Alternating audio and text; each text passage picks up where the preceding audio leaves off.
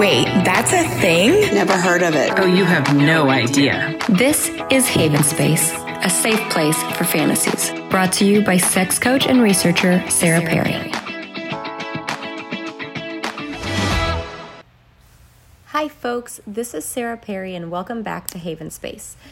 This week, I'm going to switch it up a little bit and we are not going to be talking about a fetish per se. In fact, we are going to be having a very difficult, very heavy conversation about pedophilia. There have been many times that I have wanted to do this podcast and do this post, and I haven't because it is a triggering subject for a lot of people, because it is a difficult subject that brings up so many emotions that are gatekeeping emotions that we simply cannot have a conversation and really absorb information because we are defensive, we are protective about the subject. I still think that it is critically important to have these conversations. I am honored if you have listened this far and want to continue listening and hear a little bit about what I know about pedophilia. And I in no way am an expert. The extent of what I have done is sit through a 1 hour plenary with an expert and subscribe to some sexuality journals that actually write about it. And I've kept up with some pretty well-known sex researchers that focus on pedophilia. That is it. But I will say, considering most of the education we receive about pedophilia is in the form of a meme that says the only cure for a pedophile is a bullet in the head and has an image of a gun pointed at you, then of course I have much more knowledge than a lot of people in our society likely do about pedophilia. Just like in any podcast, though, by the end of this podcast, you should know what pedophilia is, what it isn't, what it includes, what it doesn't include, and ways that we as a society have to be better so that people can get better treatment and access to support. That way, our children are actually in less danger than if we go about acting like we're going to violently murder everybody. This is basically a narrative summary of a blog post that I wrote, and feel free to go check it out on sarahperry.com, S-A-R-A, perry.com, where you can find my blog and some of my kind of ramblings about some things that I feel strongly about, but not so much very sexuality focused like my podcast is. So I'm going to start with the very basics, right? What is pedophilia? Pedophilia is not child abuse. Pedophilia is not being a child molester. Pedophilia is not being a child trafficker. Pedophilia is simply put the sexual attraction to prepubescent children. When we think of pedophilia, we tend to think of people that are just guys in their 20s, 30s, 40s that are wanting to screw around with 13, 14, 15, 16-year-olds. But that's actually not the case. In fact, pedophilia only refers to people who are prepubescent, like think of a 7-year-old with their tiny little child bodies and the way their bodies virtually have no kind of curves and they have like a little bit of baby fat. A pedophile would find these qualities to be sexually attractive. Yes, it sounds gross. I get it. And I don't want to have to preface during this entire podcast and say and repeat over and over that this is not something that I agree with. I don't know anybody who agrees with pedophilia. In fact, even pedophiles don't agree with pedophilia. They deal with very high incidences of mental health issues, aside from the fact that they are pedophiles, because yes, you just have the thought, well, being a pedophile is a mental health issue, but other issues when it comes to like trauma, shame, suicidal tendencies, and these kind of maladaptive tools that they have to cope, because there is no help available, at least not widespread, for people that have sexual attraction to prepubescent children. People who are attracted to kids that are pubescent, so we're talking, let's say, from 9 to about 12, 13, we're talking about people that have hebephilia. And the bodies of kind of a child going through puberty are very different, as you can imagine, to the bodies of little tiny kids. And then even aside from that, there are people that are attracted to toddlers and even infants. Well, we have to break down how these attractions are developed in order to understand why anyone would ever be capable of finding those things attractive. And I'm going to touch on that a little bit later, so don't fret. But right now I want to talk about these chronophilias, is what we call the attraction to different ages. We tend, though, to also vilify people who date post-pubescent children, right? So I was saying we think of pedophilia as these like middle-aged men who are trying to date 14, 15-year-olds. Well, technically, the age of attraction should be our most heightened fertile age, which is immediately after puberty. In fact, for most of civilization, that is when relationships happen, that is when sex started to happen, and that is when people reproduced. So just because in our society we don't think these people of these ages are acceptable to marry and date and have sex, in fact, we don't actually even give them the ability to consent to sex until they're adults. That doesn't mean that naturally our instinct wouldn't be to be attracted to that body type. I can tell you from personal experience, 14-year-old Sarah had a very, very similar body to the body that I have now after having 2 kids and in my mid-30s. Why? Well, because I went through puberty. I became an adult, and this is the case for many people. In fact, most people that get caught in very compromising situations with minors, when they are not inside of their peer group, disclose that they didn't even know what their age was, that they just assumed they were adults. And for a lot of kids, until they do something childlike, like behave, like talk and prance around in mannerisms that are more youthful or use language that is more youthful, you really can't tell. I don't know if you've had this experience, but if you've driven past a high school, for example, I'm always flabbergasted that this is what teenagers look like. In fact, driving by a middle school the other day, I thought, there is no way this is middle school because these kids are humongous. But that is the world we live in, the hormones we eat, and society in general. When you become an adult, when you pass puberty, your body has the same body of an adult, even if your mind doesn't. And even if we've created laws to protect the minds and bodies of children so that we can make sure we're kind of following guidelines to keep everybody a little bit more safe from coercion and toxic relationships. We should also note that there are chronophilias towards elderly people. Elderly people actually can be a fetish for some. There is a kind of chronophilia towards middle-aged people, and that's where like the MILF comes in. The GILF would be the elderly people fetish, right? So we do have conversations about age-based attraction. In fact, most people you know have an age-based attraction. We're not used to calling these things sexual attractions because we think sexual attraction has to do with gender. And most of the time we're kind of labeling it that way because it makes people kind of a little bit, it gives people more freedom to explain how they are and how they live life and to fight for access to the things they love. But in the case of chronophilias, we're just talking about what you're attracted to. We're not giving you permission to be attracted to that. This is the big controversial statement that pedophilia is a sexual orientation. It is, just like every other chronophilia. That doesn't mean you have to be okay with it. It doesn't mean that it's acceptable. It doesn't mean that there's going to be some activist group fighting for pedophiles to have access to the children they love and want to sleep with. That's not the case. In fact, I shouldn't even have said and want to sleep with, because most pedophiles actually want nothing to do physically with children and feel very troubled by their own emotions. Remember, child abusers are completely different than pedophiles. A pedophile is a person that is attracted, not someone that has necessarily acted out. In fact, it's estimated that about 1% of all men and about 0.1% of all women have attraction to prepubescent children.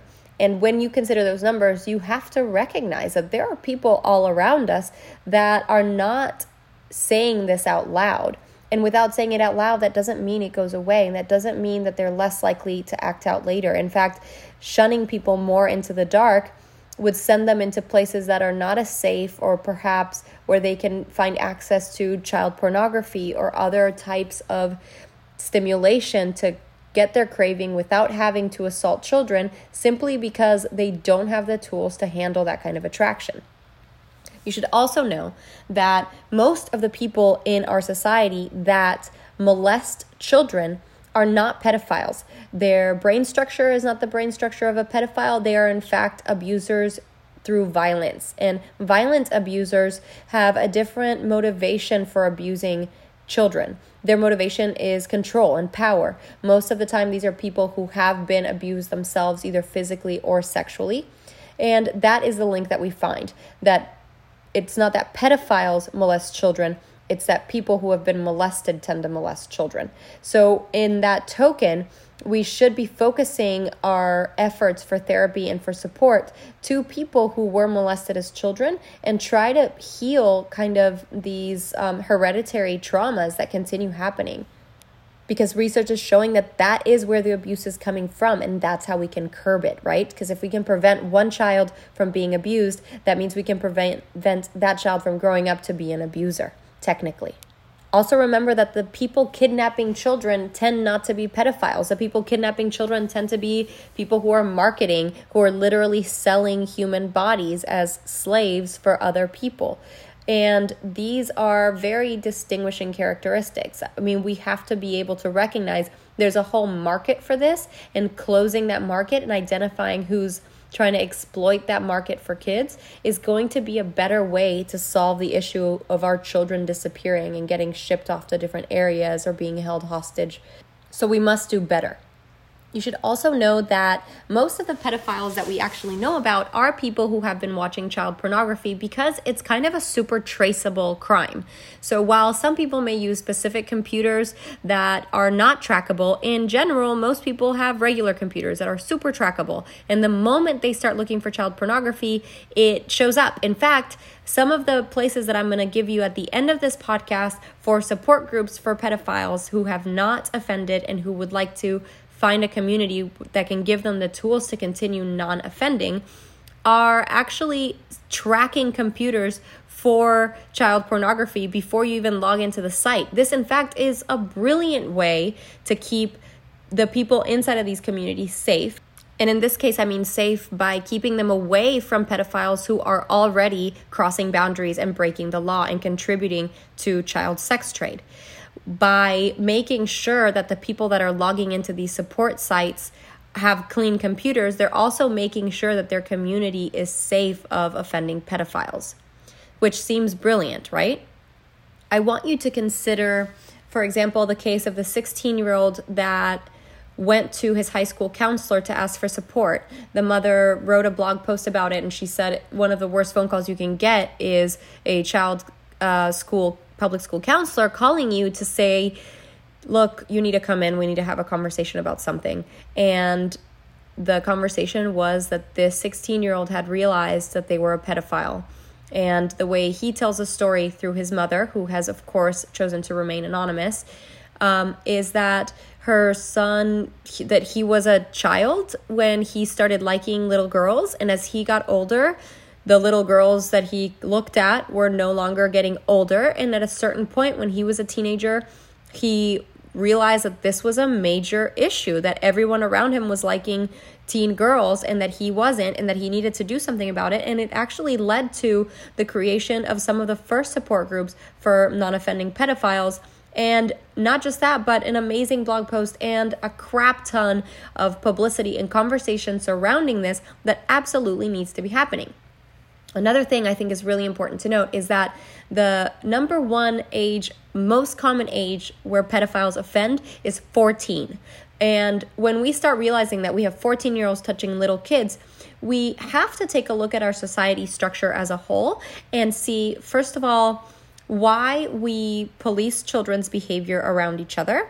What's our motivation for doing that? Secondly, what ways we can empower children to try to seek out the things they want without being in danger of like shock or shame.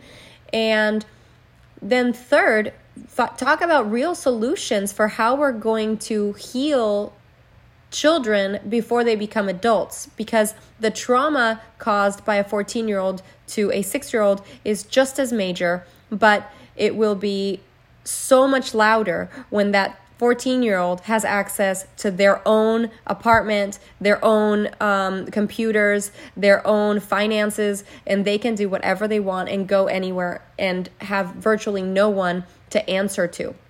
It's something that we have to be talking about, and we can't talk about it when everything that shows up online is, I know a solution for you, fucking kill yourself. Because no one will seek out help when all we're responding to or with is violence. On the same token, as a sex researcher, I am fascinated by sexual attraction.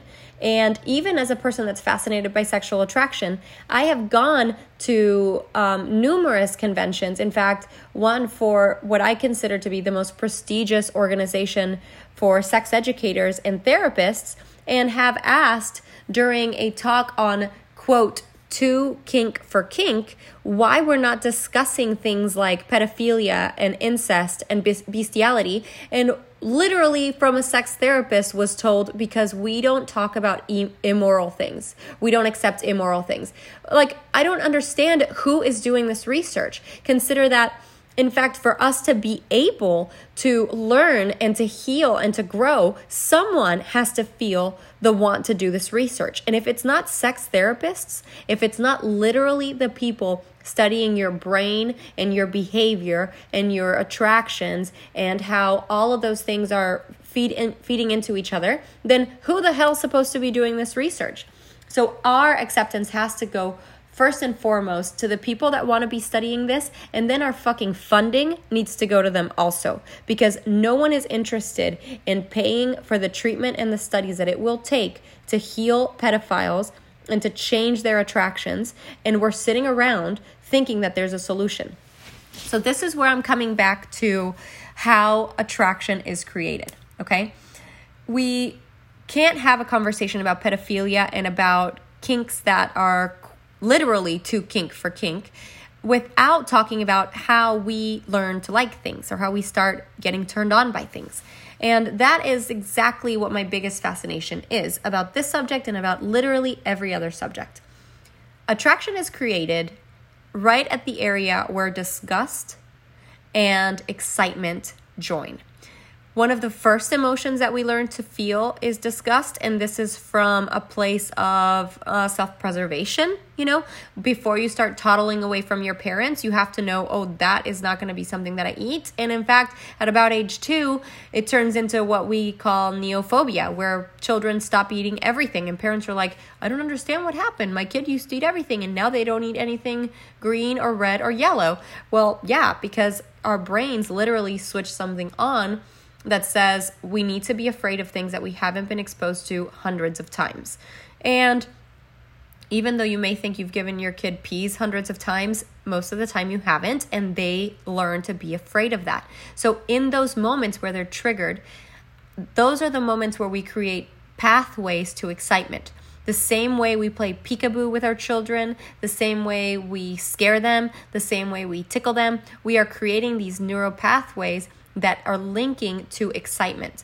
Now, when you're very, very young, a lot of things that you see and notice will create impact in you, and we don't realize how much they're going to impact our later selves. But arguably, a lot of people like BDSM and light bondage simply because they were spanked as children, and to them it becomes either a way to regain control from those spanking relationships and the relationship between feeling shameful and spanking and then sex being shameful. So therefore there's a link.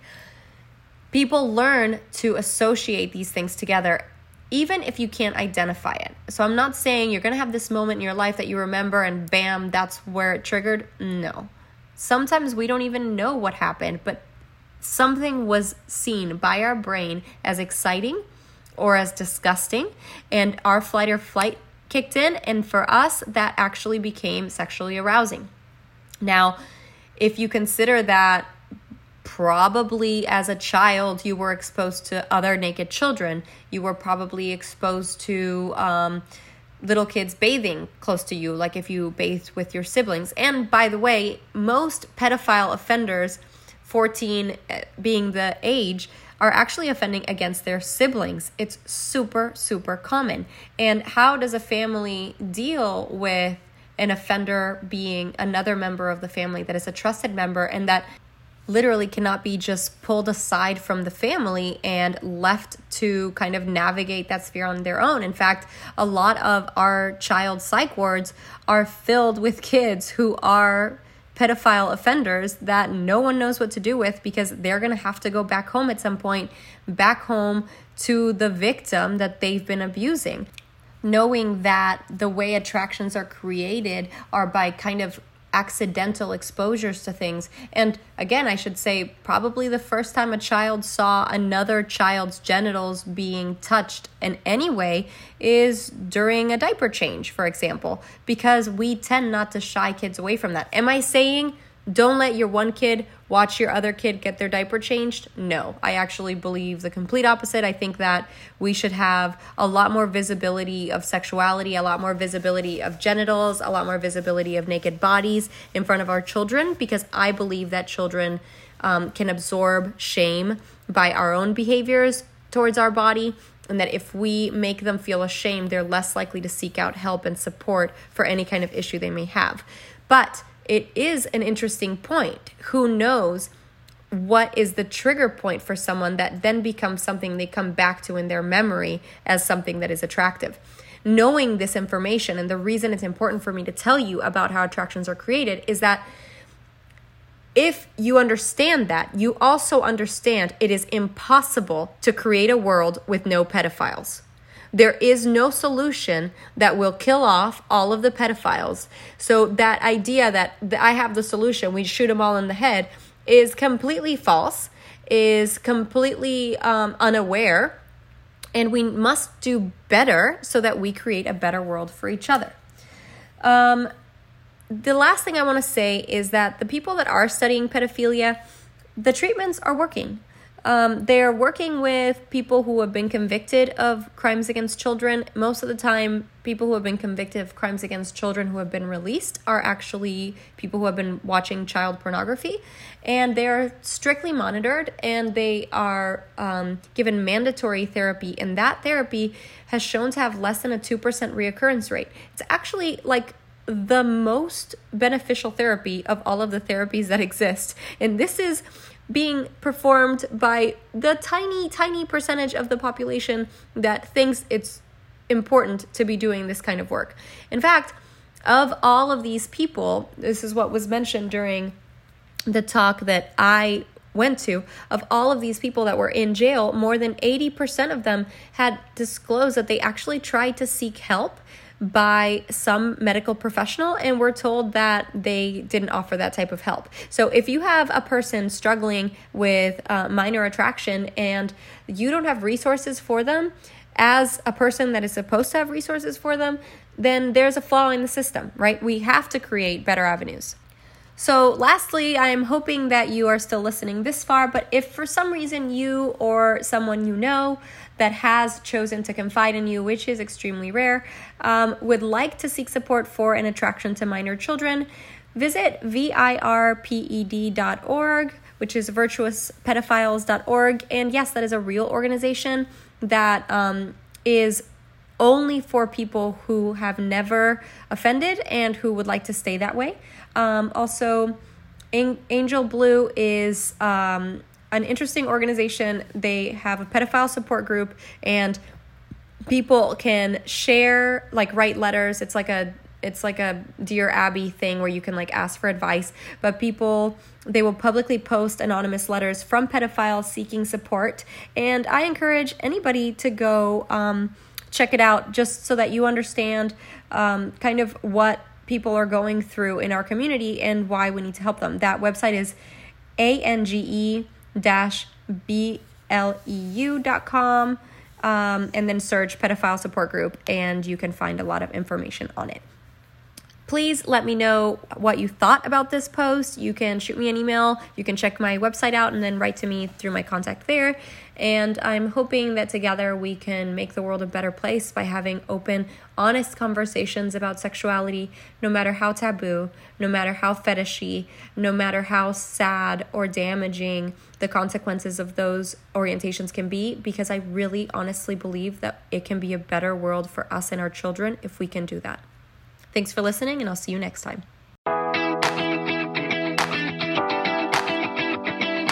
This has been another podcast of Haven Space. Don't forget to follow us on Instagram at Haven Space by Sarah and on Facebook at facebook.com/Haven Space by Sarah.